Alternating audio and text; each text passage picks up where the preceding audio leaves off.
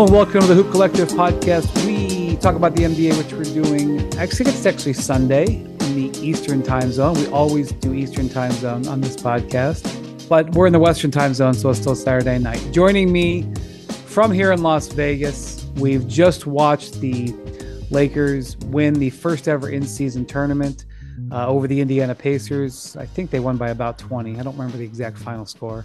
It's Tim Bontemps. Hello, Brian. What's more important than the first in-season tournament? First Hoop Collective live show. Big success. Thanks to everybody who came to see it. Great success, as Borat would say. Joining me from elsewhere here in Las Vegas, also at the game tonight, was Van McMahon. Joining you from the penthouse, one floor above you, Wendy, and howdy, partners. It's a pleasure to be here. I want to apologize to the Pacers. They actually only lost by 14. Point differential does not matter in the final, just on the way to get here. It doesn't even count. It's lost to history. We'll never even find the box score again. It was very clear that was a one-off situation. Yes, we did have our first ever live show last night, Friday night, and it was a good success. We are very appreciative of all the listeners who came out. Appreciative of our guests who, it was a bit of a challenge to get people to, want to come see us on Friday night in Las Vegas at 7 p.m. U2 was playing. U2 was playing. There was a bunch of country bands playing. Cooper Flag was playing. That's right. Cooper Flag was playing.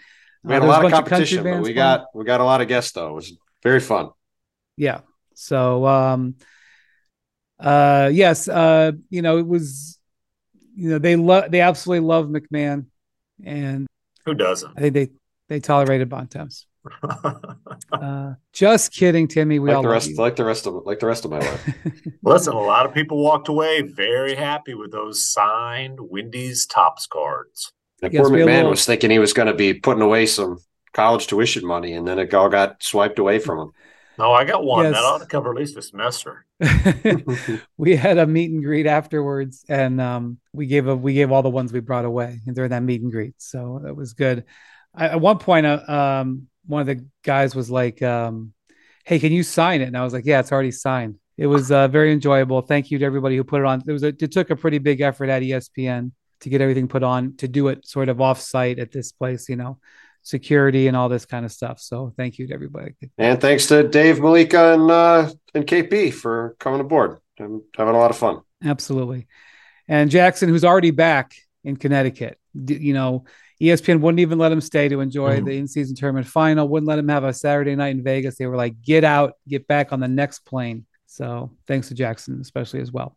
Okay. So we did see, I thought the final score doesn't indicate the level of the game that was played. The Pacers played from behind for most of the game. The Lakers really game planned this game. There were some people comparing it to a playoff game. I don't think I would go that far. It certainly, I saw some people say this is like a game 7. And I was like, whoa, Tigers, let's just calm down. How do you tell me you've never been to a game 7 without never telling me you've been game 7, saying that was like a game 7. So it was, but one thing I will say is I do think there was a higher level of preparation for this game, and a much more, in comparison to your average December game, a much more intense level of game plan that was in, particularly from the Lakers, who double teamed Tyrese Halliburton very aggressively. They double teamed him, according to our guy Stats Williams with the ESPN Stats and Info tracking. They double teamed him 26 times, and in the game, pretty much every time he got a screen, they trapped him. Sometimes even if he didn't get a screen, and they really tried to put their length. In fact, one of the things that I kind of took away from this game, seeing the Lakers play live, was just how hellacious they can be when they trap, because they have Cam Reddish out there who has great size. They have Jared Vanderbilt back who has great size. If they haven't hit those guys as the point of attack defender, and then you have AD, and they also had Jackson Hayes played in this game. He doesn't play every game. They played in this game. So if you bring the screener up to set a screen for Halliburton, which a lot of times it's Miles Turner, you have Anthony Davis, Jared Vanderbilt, or Cam Reddish as your ability to trap. And Tyrese just had a problem with the length. He had trouble throwing over it. He had trouble getting around it. Next time that happens, I think he'll be more ready. The Pacers will be more ready. It was interesting that they watched the Bucks basically not trap Halliburton at all as he was torching them. And it's harder to track if you're the Bucks because Brook Lopez is not as mobile as Anthony Davis is. But the Bucks really didn't change up much of the looks on Halliburton. They were switching or dropping, and Halliburton ate him alive. The Lakers completely had a different game plan. So it was a bit different in that regard. I don't know how you felt about it, Bontemps, but I felt it was something more than a regular season game, but not really to the level of a playoff game. And the Lakers celebrated by throwing water around in the post-game celebration area. No champagne corks, at least in the arena, were popped. But I don't know how you felt about LeBron had a little champagne. LeBron had a little champagne. Yeah, I didn't see that. They had a celebration room, not the locker room, but they had a room for them to go in and celebrate. He basically said, "Hey, young guys don't know how to do this," but no, it wasn't like a full-blown championship celebration. I thought it was water. So no, they popped a little champagne.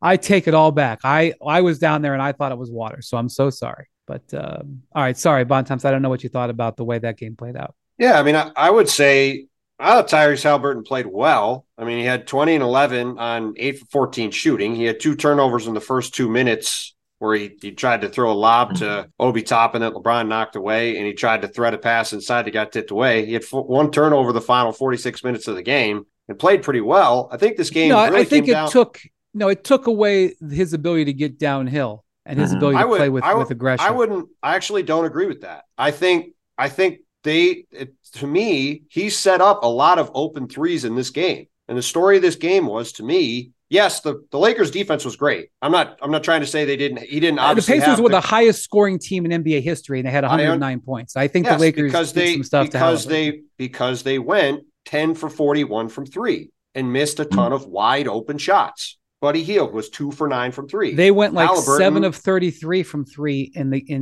semifinal. And they scored like 130 something, 120 something. Yes, they got out and ran. And again, the difference is the Lakers have a really good defensive team and the Bucks don't.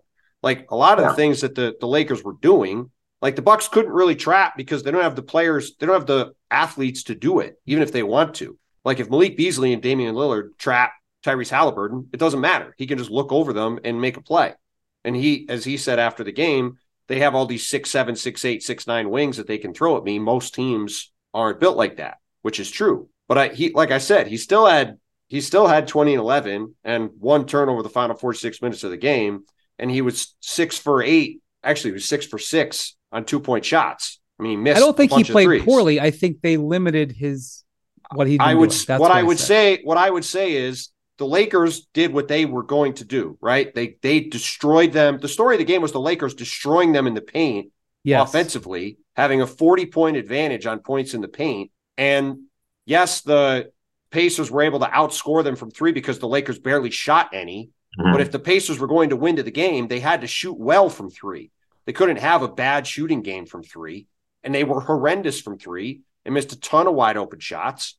And so because of that, in a game where it was really going to be strength versus strength, and it was going to be the Pacers trying to play fast and setting up open threes, and the Lakers giving the ball to Anthony Davis in what was a perfect setup for him with a team that had nobody that could physically withstand him, and so he obliterated them inside. What ultimately won out was the Lakers' strength beat the Pacers' strength. And that was what really the difference in the game was. But they did limit Halliburton. And, he was 6 of 6 on twos, but for him to only have 14 field goal attempts is limiting Halliburton. And I thought you're absolutely right. And Halliburton said this himself, like they had good looks at threes that they didn't make. And if they have a good shooting night, it can be a totally different game. But the Bucks are a terrible transition defense team. And if you're a bad transition defense team, Halliburton is going to roast you. Like you are in real trouble. Mm-hmm. The Lakers, the Pacers weren't able to get out and run on the Lakers. Now, part of that is because the Lakers kept on driving right down the middle of the paint, scoring, and they're taking the ball out of the net. But yes, you're right about this. Certainly, the 2 biggest factors in this game were the Lakers. I believe they finished with 86 points in the paint. That's an impressive. number. Yes, it's the highest in the NBA this season. They had 43 baskets in the paint. 34 of those. 34 of those were from LeBron, Anthony Davis, and Austin Reeves. Yeah. They had those three guys had 35 baskets overall, and 34 of them were in the paint. Yeah, every single with all one due by respect, LeBron, every single one by AD. Yeah. With all due respect to the Pacers, they've had a great run. We've talked a lot about them. They've great showing and everything, but they're a little bit an unserious team if you can give up 86 points in the paint. Listen, they're a really fun team, but there's no way. And Tyrese had this thing today where he's like, people think they're geniuses by saying we got to get better defense. I don't think people think they're geniuses saying that, but it's just like a captain obvious statement. You can't be that bad defensively and be taken seriously as a contender when it comes to winning best of 7 series. Now, maybe they can get better defensively. We'll see what they do before the trade deadline. Certainly offensively, despite the fact tonight wasn't a great night, they are historically elite. He is a phenomenal, he's a 6'5" Steve Nash type of player, to borrow from a Rick Carlisle comparison. But really, what this game came down to is Anthony Davis absolutely dominated. He was awesome. Miles Turner had a really bad night. Anthony Davis, 41 points, 20 rebounds, 5 assists. By the way, the last Laker to have a 40-25 assist performance. Any guesses? Little impromptu trivia. Was it Anthony Davis? Nope. Shaq? Nope. I saw that Anthony Davis. I saw Anthony Davis has 5 40-20 games in his career. Yeah. I'm not sure I would have gotten that. Pre-Kareem. Will Chamberlain?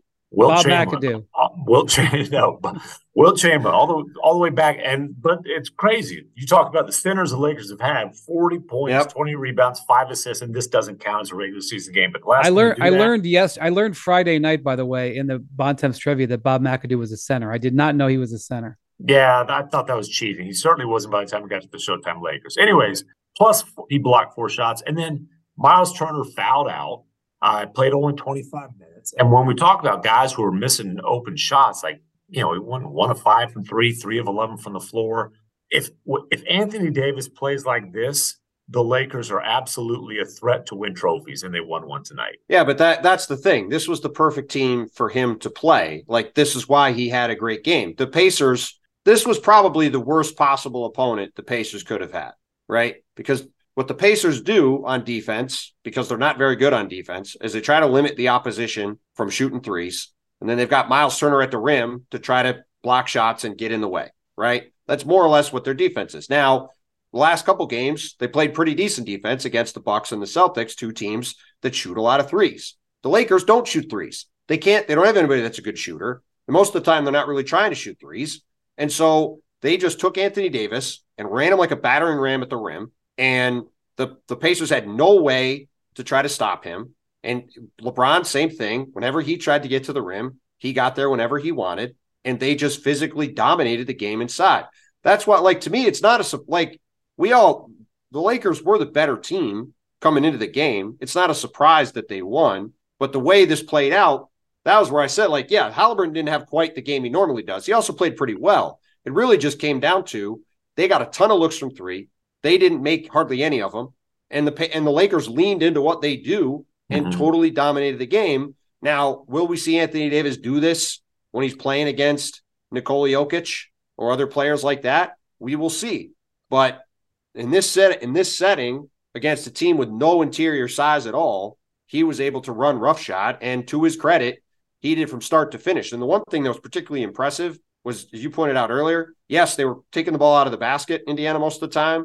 But the Lakers' defense in transition was great. And they didn't there was a couple times the Pacers got out for easy buckets because they're going to do that against every team. But for the most part, they got back and got in the way and made it difficult as much as they could throughout the game. And that was really impressive. Their connectivity on defense was really good. And look, the Lakers have been the best team in this tournament the whole way through. They won by an average of 20 points. They curb stomped New Orleans on Thursday. Obviously, they won going away today. And yeah, you could say that some of the teams they played were that great, but they still beat Phoenix twice. They beat this Indiana team that had beaten everybody along the way. They more than deserved winning this thing. Listen, if you're winning by 20, if you're winning by 20 points, saying that your competition wasn't that tough doesn't really hold water. I mean, you're taking care of business. Yeah. And they humiliated the Pelicans. A 44-point. Yeah. They handed them 44-point loss. And, Zion has been just torched for that, deservedly so. But that was also the Lakers just absolutely dominating. But, tonight, I mean, that court. And it was a 3-point game. It was a 3-point game with 6 minutes to go tonight, too. And Cam Reddish hits it. No. We got to hype up Cam Reddish. Cam Reddish hit a shot, but then it was Anthony Davis, 10 straight points, and just took the game over, and they had no answer inside the final 6 minutes of the game. As you said, foul Miles Turner out. That was that. LeBron he made a point to give Cam Reddish his props. Cam Reddish was a big part of their defensive effort. And then that three, LeBron called it the biggest shot of the game. That's right, because the Pacers had gone on a little run to cut it to one possession. He hits that, and the Lakers slam the door. That was one of 2 threes that the Lakers hit in the entire game. The Lakers did not hit a three-pointer until just more than a minute was left in the third quarter. That's insane in the modern day NBA, and they still scored 123 points. And it's because, you got that court, and you got the blue on the outside and that red strip running down the middle. And, Right. I'm telling you, the Pacers defense, it was the parting of the Red Sea all game long.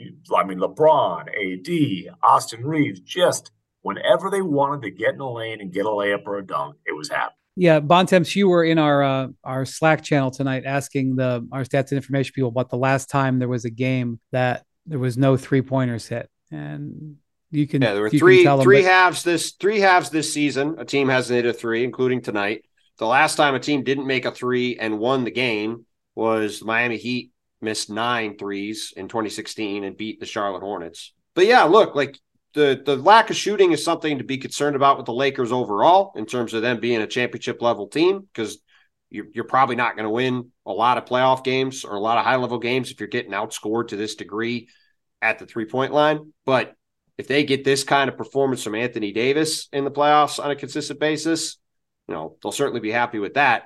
More than anything, though, we haven't talked about this really enough. It is ridiculous the level that LeBron James is playing at and the speed and force that he is still playing with at, we're 3 weeks before his 39th birthday. It is unbelievable to watch this guy look like a freight train flying down the court, getting layups, going around guys in transition and finishing. He is still, Rick Carlisle, said going into this game that LeBron is still in his prime. He's obviously not still in his prime. We all saw him in his prime, but he's still an all NBA player. He's still one of the best 15 players on the planet. And he was the easy pick for me for MVP of this tournament. And just continues to be one of the best players on the planet in his 21st season in the league, which is just absolutely unbelievable to watch. What are the real differences between LeBron now and prime Lebron? The one major difference is durability, but other than that, his athleticism is his defense. His defense is so much worse. Right. Okay, I'll accept defense, although he's when he decides to crank it up, he's still pretty good. But you're right, he's not the all-world defender he used to be. Yeah, but athleticism, I watched a guy drive down the lane, take off from the dotted line. There's a defender trying to contest, and he kind of double pumps and throws a thing down at a key moment in the game. He is still, last year when he was making his gee whiz, I might retire speech, he said he's still better than 95% of the players in the league. I thought that was pretty significantly underselling himself, honestly. He's still a top 1% player in the league. I don't think that's up for a whole lot of debate. Yeah, and I will say one of the takeaways, and I know this is elementary and, I can be mocked for this, but when it comes to winning stuff in the NBA, it helps to have the superstar players. Yeah. Because ultimately at the end of the day, you got to have guys who can deliver at this level. And LeBron and AD hit the gas and they were just better. And, in a 1-game setting is different from a 7-game setting. The Pacers easily could have hit 18 threes tonight. And then we have a completely different situation. But you really got to have superstars to win. I mean, we can debate the word superstar, but it's really nice to have Jokic and Jamal Murray. Right. When it comes down to it, the Heat didn't have that 1-2 punch. With all due respect to what they had, they didn't have it, and the Pacers didn't have LeBron and AD tonight. And so, if you're looking at trying to figure out how this will end, like as long as you have the capability of LeBron and AD and a team that defends, I think the Lakers were 7th in the league in defense. They had at one point, I think when they were really struggling and below 500, they were down like around 17 or 18. Well, they're all up to 7th and probably will go up a little bit tonight. When you defend like that and you have superstars that have the ability to play like that, everything is within your grasp. You might as well get that lesson early in the in-season tournament. That lesson's been learned over the decades in the finals. So you might as well get it less learned in the first in-season tournament final, because that's probably going to be the case when you play with the chips in the game. Look, and this game is why everybody is always all over the place on Anthony Davis, right? And it's why he's such a popular topic on the debate shows, because when Anthony Davis plays like this, he looks like he's in the same class as Nikola Jokic and Joel Embiid and the other like super duper elite superstar bigs in the league. Problem is he does this every once in a while. And then there's long stretches where he'll have a good 15 minutes and then be invisible for a while. Or he'll, like today, even there were points in the game where I wasn't sure if he was going to keep playing because he got banged up a little bit. But, these are the kind of performances where you see him and you're like, all right, like how consistently will this be happening down the road in the playoffs when the Lakers need it? But certainly this is the formula. Like you said, Brian, LeBron is healthy. AD is healthy. These guys have all these big athletic wings. And if they could get some shooting, they could add some shooting during the year. That's the formula for them being a real contending threat in the West. Okay, well, we'll see how this weird pivot now to like regular season games starts in a couple of days. But it was a very positive in-season tournament. We'll see what the rating is. I'm sure the rating collapsed in the last few minutes when the game was in hand, but a Saturday night game that was close. It was a 3-point game. Good. It was close till the final couple minutes of the game. Right. With the Lakers playing in it and LeBron and AD playing at a high level. We'll see what the rating number is, but I suspect that the NBA is about to declare huge success. More Hoop Collective podcast after this. You can now stream the most MLB games on DirecTV without a satellite dish. Yes, catch the clutch hits, strikeouts, grand salamis, web gems with nothing on your roof. So who's ever up there, whether it's the roofers, Santa, birds, old-timey chimney sweeps, moody teenagers, thrill-seeking raccoons, you name it, they won't find a satellite dish. But you will find your MLB games on DirecTV. That means DirecTV is your home for baseball this season. Root with nothing on your roof. Yes, stream your team. Call 1-800-DirecTV or visit DirecTV.com. Sign up today. Claim based on total games carried on sports networks. Sports availability varies by zip code and requires choice package. For the ones who get it done, Grainger offers high-quality supplies and solutions for every industry, as well as access to product specialists who have the knowledge and experience to answer your toughest questions. Plus, their commitment to being your safety partner can help you keep your facilities safe and your people safer. Call or click Grainger.com or just stop by.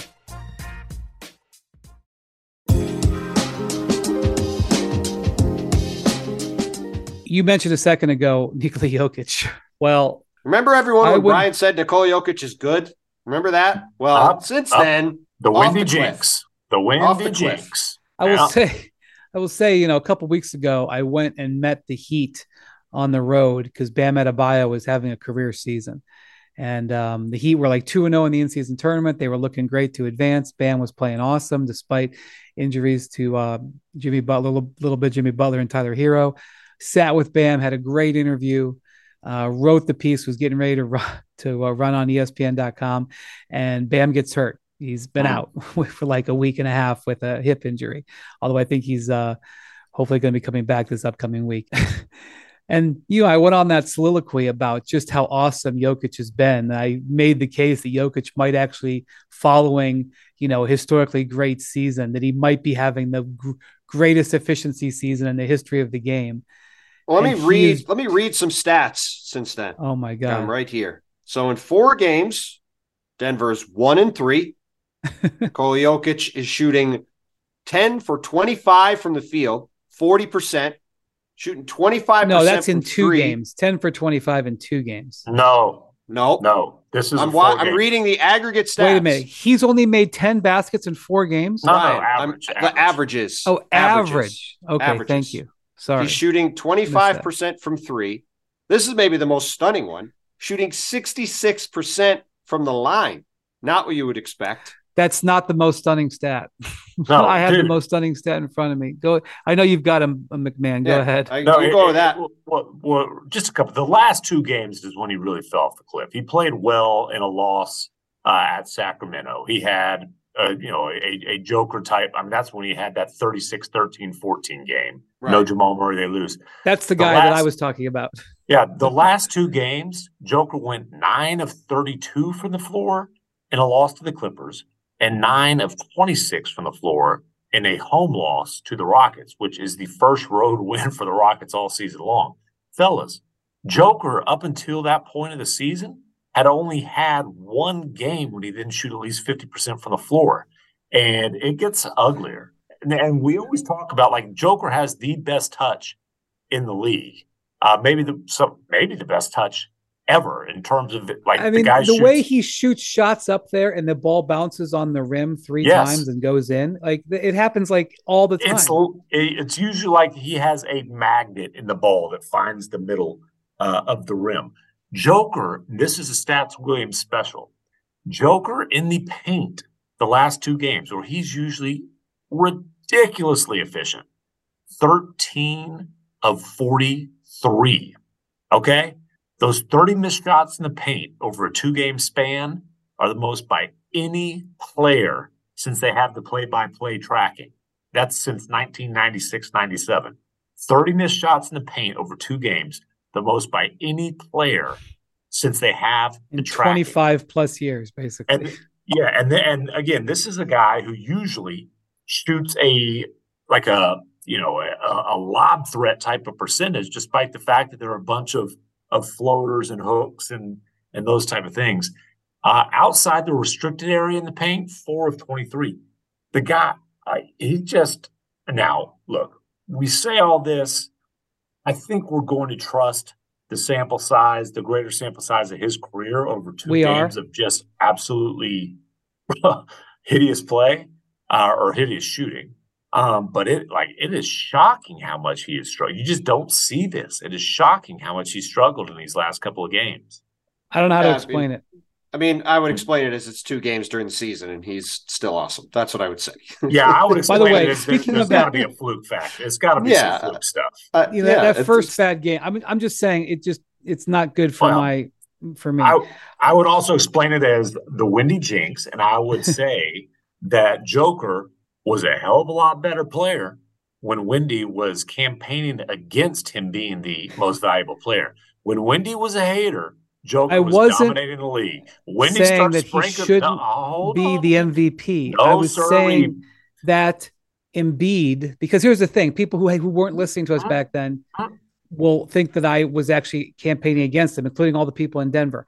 I wasn't saying he shouldn't be the MVP. In fact, I voted for him for MVP. It's on the record. Oh, I don't know. What I was saying is Embiid shouldn't be disqualified because he sprained his ankle. I stand by it. I didn't say you didn't vote for him. I said you campaigned against him. It's one of many illogical arguments that we've had on the pod. If you don't believe me, Google Brian Windhorst jackass.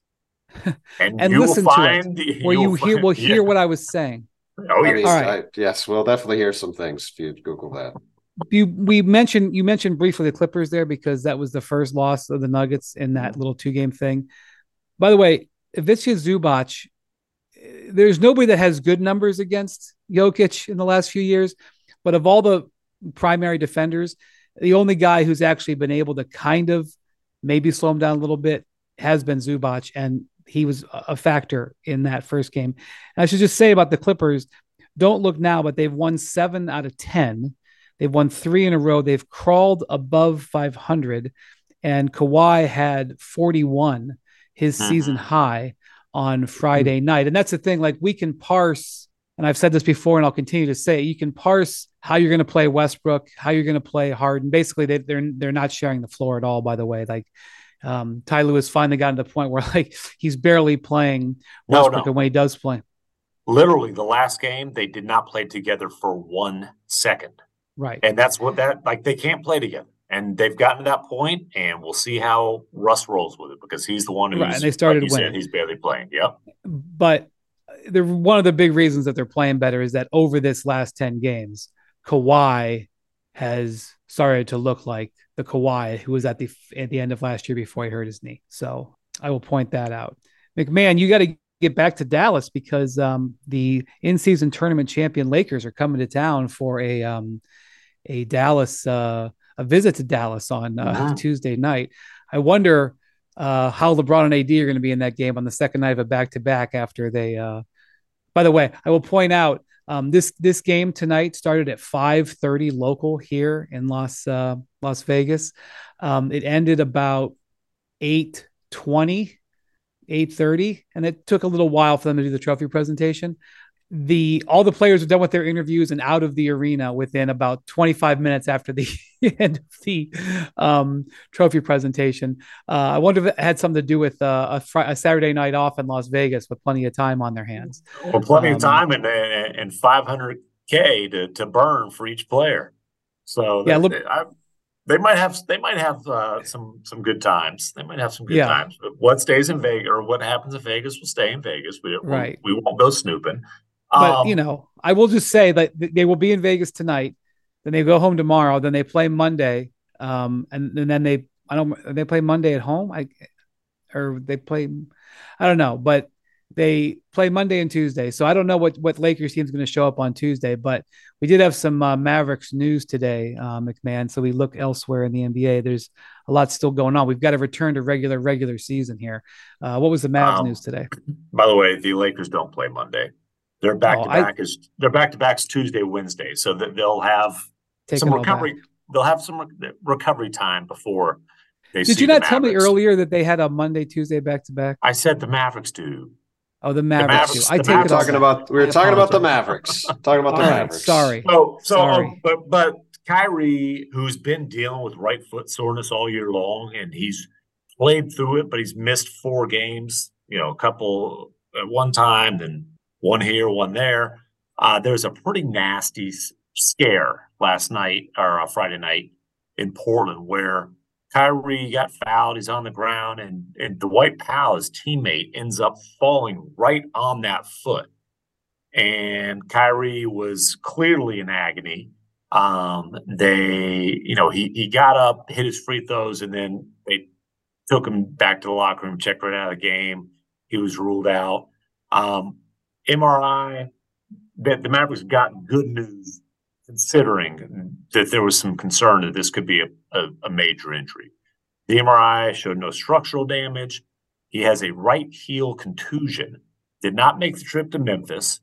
They say no timetable on his return. I think they're being pretty cautious with that. But again, there's a sense of relief for the Mavericks that it's not a major injury. But Kyrie's going to miss at least one game and could be a little bit of time. I mean, it's not unusual to see guys miss a week or two with a heel contusion. And again, especially given that he's been dealing with soreness in that foot. So, we'll see if Kyrie is on the floor when the Lakers get to Dallas on Tuesday. I would not hold your breath for that. And honestly, the Mavericks are pretty banged up now. Josh Green's got an elbow. Maxi Kleber's been out for a while with a dislocated toe. Grant Williams has missed the last couple games with right knee soreness. So they're Luka pretty has banged a newborn. Up. Well, I'll tell you what, though, boy, Luka has been lighting it on fire since he became a daddy. I mean, not that he wasn't pretty good at basketball before, but right. I mean, this dude, he had 35, 15, and 18 in that wild comeback game against the Thunder that they weren't able to finish out with a win. But still, I mean, the guy was absolutely dominant. Then he had a 25-point triple-double against the Jazz by halftime. Ended up with a 40-point triple-double and sat out the whole fourth quarter. That was the game that was memorable, one, for Luka's ridiculous stat line. 2, for Luka and Chris Dunn getting into it. And Dunn was talking all kinds of stuff, and Luka was, I don't know, honestly, just kind of hold his ground by Luka standards. I didn't think he was too obnoxious here, but they both got teed up. And Luka asked the refs, and this was caught. He didn't ask the ref. He said something like, "I didn't do anything. I'm just busting his ass," and he got mad, which was, I mean, it was a factual statement. Hey, listen, if you're Luka, you gotta fight every technical you get. Every one of those technicals could be important, could cost you a lot of money. Come the spring, they all add up. Yeah, and then the other thing that was most memorable about that game was our pal and former guest Will Hardy's post-game analysis of his team's performance in a 50-point loss was when he called it a masterpiece of dog. I'm not going to make Jackson's up late. I'm not going to make him edit. A masterpiece of dog droppings, but he used a much more creative word. Yeah, that was spectacular, and also the way he delivered it too. You should find the video if you haven't seen it. It's worth seeing his face as it does. You know, it's good, as funny as the written quote is. It doesn't do it justice the way he delivers it. The Mavericks also, I think, have a visit coming up this week from the Minnesota Timberwolves. You know, the Timberwolves didn't advance in the in-season tournament, so they've been a little bit out of mind. But I don't know if anybody has noticed, but they are now 17-4. Yeah, and best record in the league. 10-1 at home. They've won 6 in a row. I guess you have to classify the Lakers as the hottest team in the league, having just won the in-season tournament in 3, I guess, elimination games this week. But other than that, the Wolves are the hottest team in the league. Their defense continues to be extremely impressive. And Anthony Edwards got hit in the face and missed some time, and he came back. He wasn't really himself in his first game back, but they were themselves defensively. So, the Dallas has the third best record in the West right now. Number 3 versus number 1, like that's a real game coming up this week. Sounds like Kyrie might be a little questionable for that, but still, McMahon, like that's an interesting little post in-season tournament game coming up. No, listen, it'll be an interesting week in Dallas. And like I said, they've got to play the Grizzlies, who have been playing better, but obviously you're near the bottom of the West. And then these 2 games. So they've got Monday in Memphis, Lakers at home Tuesday, Wolves at home on Thursday. And look, man, the Wolves have been just stacking up wins with a key starter out. Jaden McDaniels hadn't played since November 20th. The Wolves sent out an update on him last week that basically said he's progressing. He's been cleared to participate in on-court player development and strength training activities. So doing some basketball stuff, but not practicing. It sounds like he won't be ready to go by then. But man, we've talked about the Wolves. Like, they are a dominant defensive team. Gobert is playing again at a defense player of the year level. Anthony Edwards is a 2-way stud. Karl Anthony Towns has really been playing well and has, adapted to being the number 2 guy and is thriving in that role. Naz Reid, if you want to talk about early 6th man of the year candidates, has to be in that conversation. Conley just kind of keeps everything on track and knocks down open shots. It's going to be like, I'm not going to anoint the Wolves until we see it come playoff time, because it is a group that hasn't won in the playoffs. But hey, they're first place in the Western Conference and have a lot of the things that you look for a team that's going to have a chance to do damage in the playoffs, and that's specifically a bona fide superstar and a elite defense. Yeah, I mean, look, they've done everything they can through the first quarter of the season to show themselves to be a championship contending team, or at least a team that should be considered in that caliber. They got to do it for another 60 games. They got to be in the top 3 in the West. They got to get themselves home court in the playoffs and do something with it then. But look, all you could do is look at what you've got in front of you so far. And as you said, what we've seen so far is that they are a legitimate threat. And, they came out of that series last year against Denver talking about the fact that they, gave them as good of a challenge as anybody, and they felt confident they could carry that forward. The way they've played so far, I mean, they certainly look like they're a team to be reckoned with in the West. If you look at this Laker team we talked about before, right?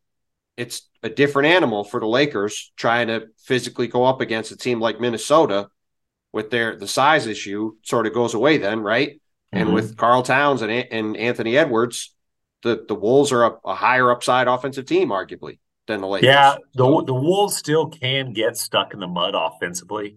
For sure. There still are spacing challenges playing two bigs, even with Cat being, Spiggs promote the self-proclaimed greatest shooting big man of all time. But there are still spacing challenges. I hadn't heard that acronym, pronounced out loud like that. I've said it 1,000 times. You said it 1,000 times. I know, but I hadn't heard it pronounced like that. I'm sorry. Yes, you have. You said it that way on the pod many times, many times. But yeah, the Wolves. I don't think it's been many.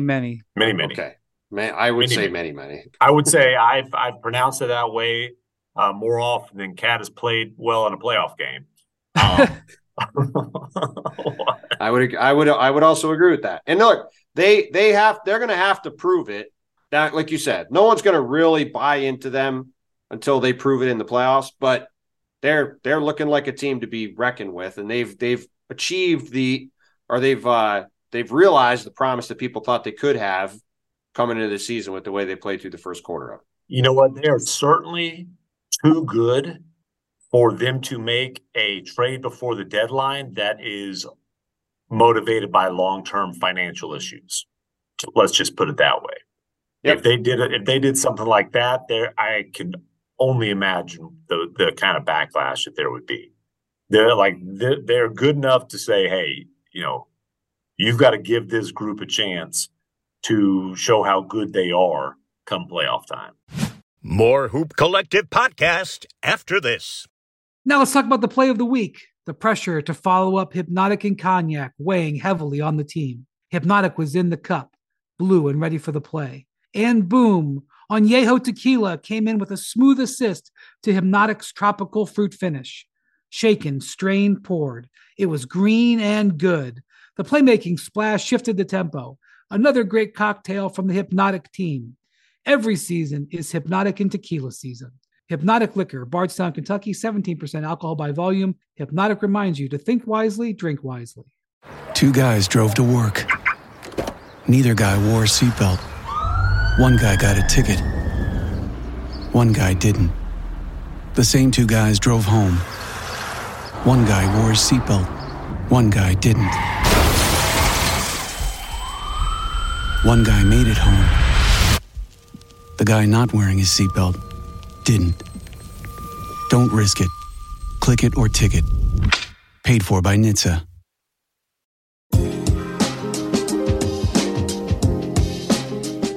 All right, well, we look forward to that game for sure, and your fine coverage of it should be spectacular.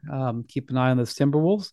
You mentioned a minute ago that the Mavericks are playing in Memphis on Monday. The Grizzlies have now played 21 games. They've lost 15 of them, but they've played 21 games. They have 4 this upcoming week, and Ja Morant will be technically have served his 25-game suspension by the start of next week, and next Tuesday, I think is the first game he's possibly able to play. And Bontemps, you attended Adam Silver's press conference Saturday night here in Las Vegas, where he discussed the Ja Morant, updated the Ja Morant situation.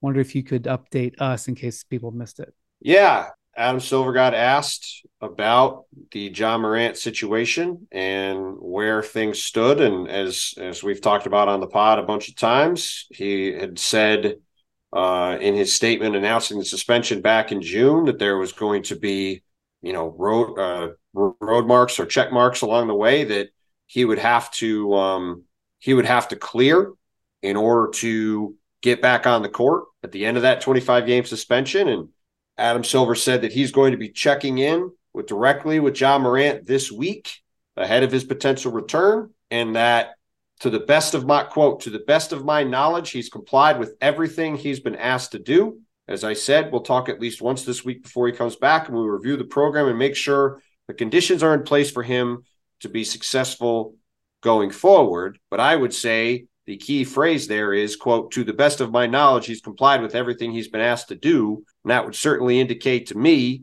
that next Tuesday in New Orleans, our guy McMahon will be on the scene for Ja's potential first game back on the court after serving this suspension in the first game he's eligible to play.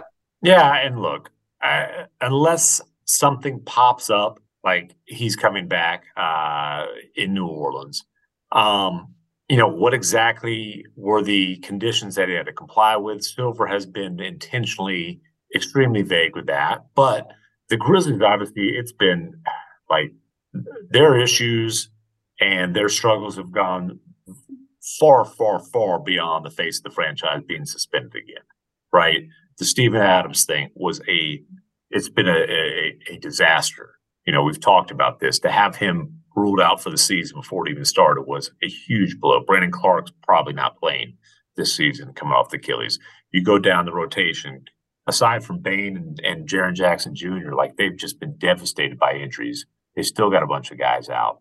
But those guys, they've won 3 out of their last 5. It was 3 out of 4 before they got smoked pretty good by Minnesota the other night. And, there's a feeling there of, hey, it's been painful. It hasn't been fun. It's been a tough go, but they feel like, hey, only 5 games out of the final play-in spot. Like they think that they can get job back, and they're hoping that they can make a little run at this thing. And, so I'm just saying, we'll see. It's never a good. They're only 5 games out of 10th. Yeah, a quarter of the way into the season. But you know what, though? Kind of one of the points of the play-in is that if you have some kind of, major injury early in the season to a star, or a star is absent for other reasons, that you're not necessarily buried if you get off to an awful start. And they're not necessarily buried. They've just got the odds stacked pretty significantly against them. Well, by the way, the team that sits in 11th right now in the West, only a game and a half out of 10th, the Golden State Warriors, who have not been very good, who now if Chris Paul has been banged up, their starting lineup has not been good at all. There's obviously the ongoing drama surrounding Klay Thompson and his contract expiring this season. They're throwing the ball all over the place, as they often have at their peak. The problem is they're not as good as they were at their peak, so they are not able to overcome the turnovers to quite the same degree as they used to before. They had 28 turnovers against the Thunder on Friday night. Now, the game did go to overtime, in fairness. They had 28 turnovers, the Warriors did. Sorry. Yep. No, it's just that game was indicative of the way they have played, and everyone's just sort of been waiting for them to flip a switch. And they came into this season talking a lot about the fact that they wanted to get off to a good start. They didn't want to be digging out of a hole all year. They wanted to, have the kind of start they had 2 years ago when they went on to win the title. And instead, they're right back in the same spot they've been in, sort of fighting to be in the play-in mix. And, you look in the West, I was just looking at it now, there's a 3.5 game gap from the Warriors in 11th to the Mavericks in 3rd. And there's a 2 game gap between the Mavericks in 3rd and the Pelicans in 10th. So as sort of we expected, and obviously, we might have thought it was Denver out front instead of Minnesota, but the way this is shook out, there's a giant glut of teams from basically 2 to 10 in the West, or 2 to 11 in the West, and that doesn't even count Memphis.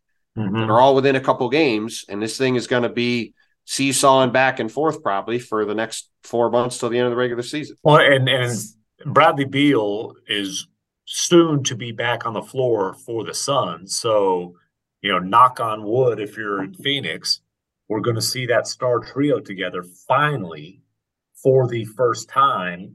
There's not a specific date on that, but they say Beal is close. Now, Durant's been banged up lately too, but hopefully we'll see them, in the next week or so.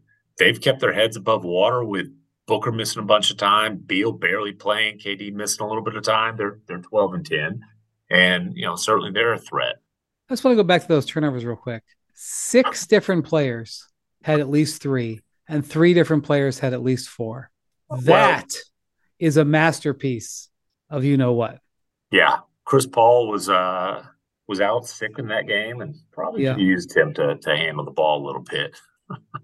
Well, Pajemski, who's their rookie, who's been playing some of that, only had 1 turnover, so he's not on that. He's not on my list here. But I just couldn't believe when I saw 28 turnovers. I mean, it's impressive. All right. Well, we get no games on the NBA on Sunday. That's why we're doing this on Saturday night, and then we're back into the regular season and back from Vegas. So we'll see. We'll be interested to see how life feels like after the in-season tournament's over. And obviously, AD is not going to play like this every game, and I'm sure it'll be used against him. So that's what happened. But thank you to Jackson for staying up late out on the East Coast. Thank you to Bontemps and McMahon for a terrific few days here in Las Vegas. They were terrific. They browbeat me into doing the live pod, and it came off. And now they're immediately trying to talk me into doing another one. So we don't have to hold on. Time out. You have the time of your life, Wendy. I wouldn't say that. We don't have to talk you into anything, buddy.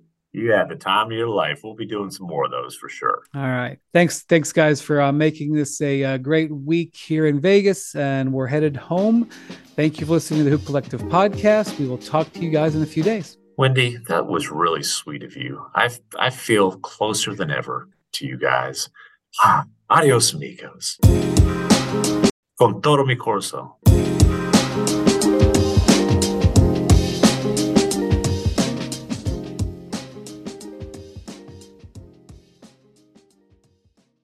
And now, 2 pigeons bemoaning the fact you can stream DirecTV satellite-free. You see this? A family watching baseball on DirecTV with no satellite dish in sight. Let's heckle them. You call that changing the channel? Choke up on the remote, buddy. I hope getting all these games on DirecTV makes up for your mother not pre-chewing your sunflower seeds. DirecTV has the most MLB games. Call 1-800-DirecTV.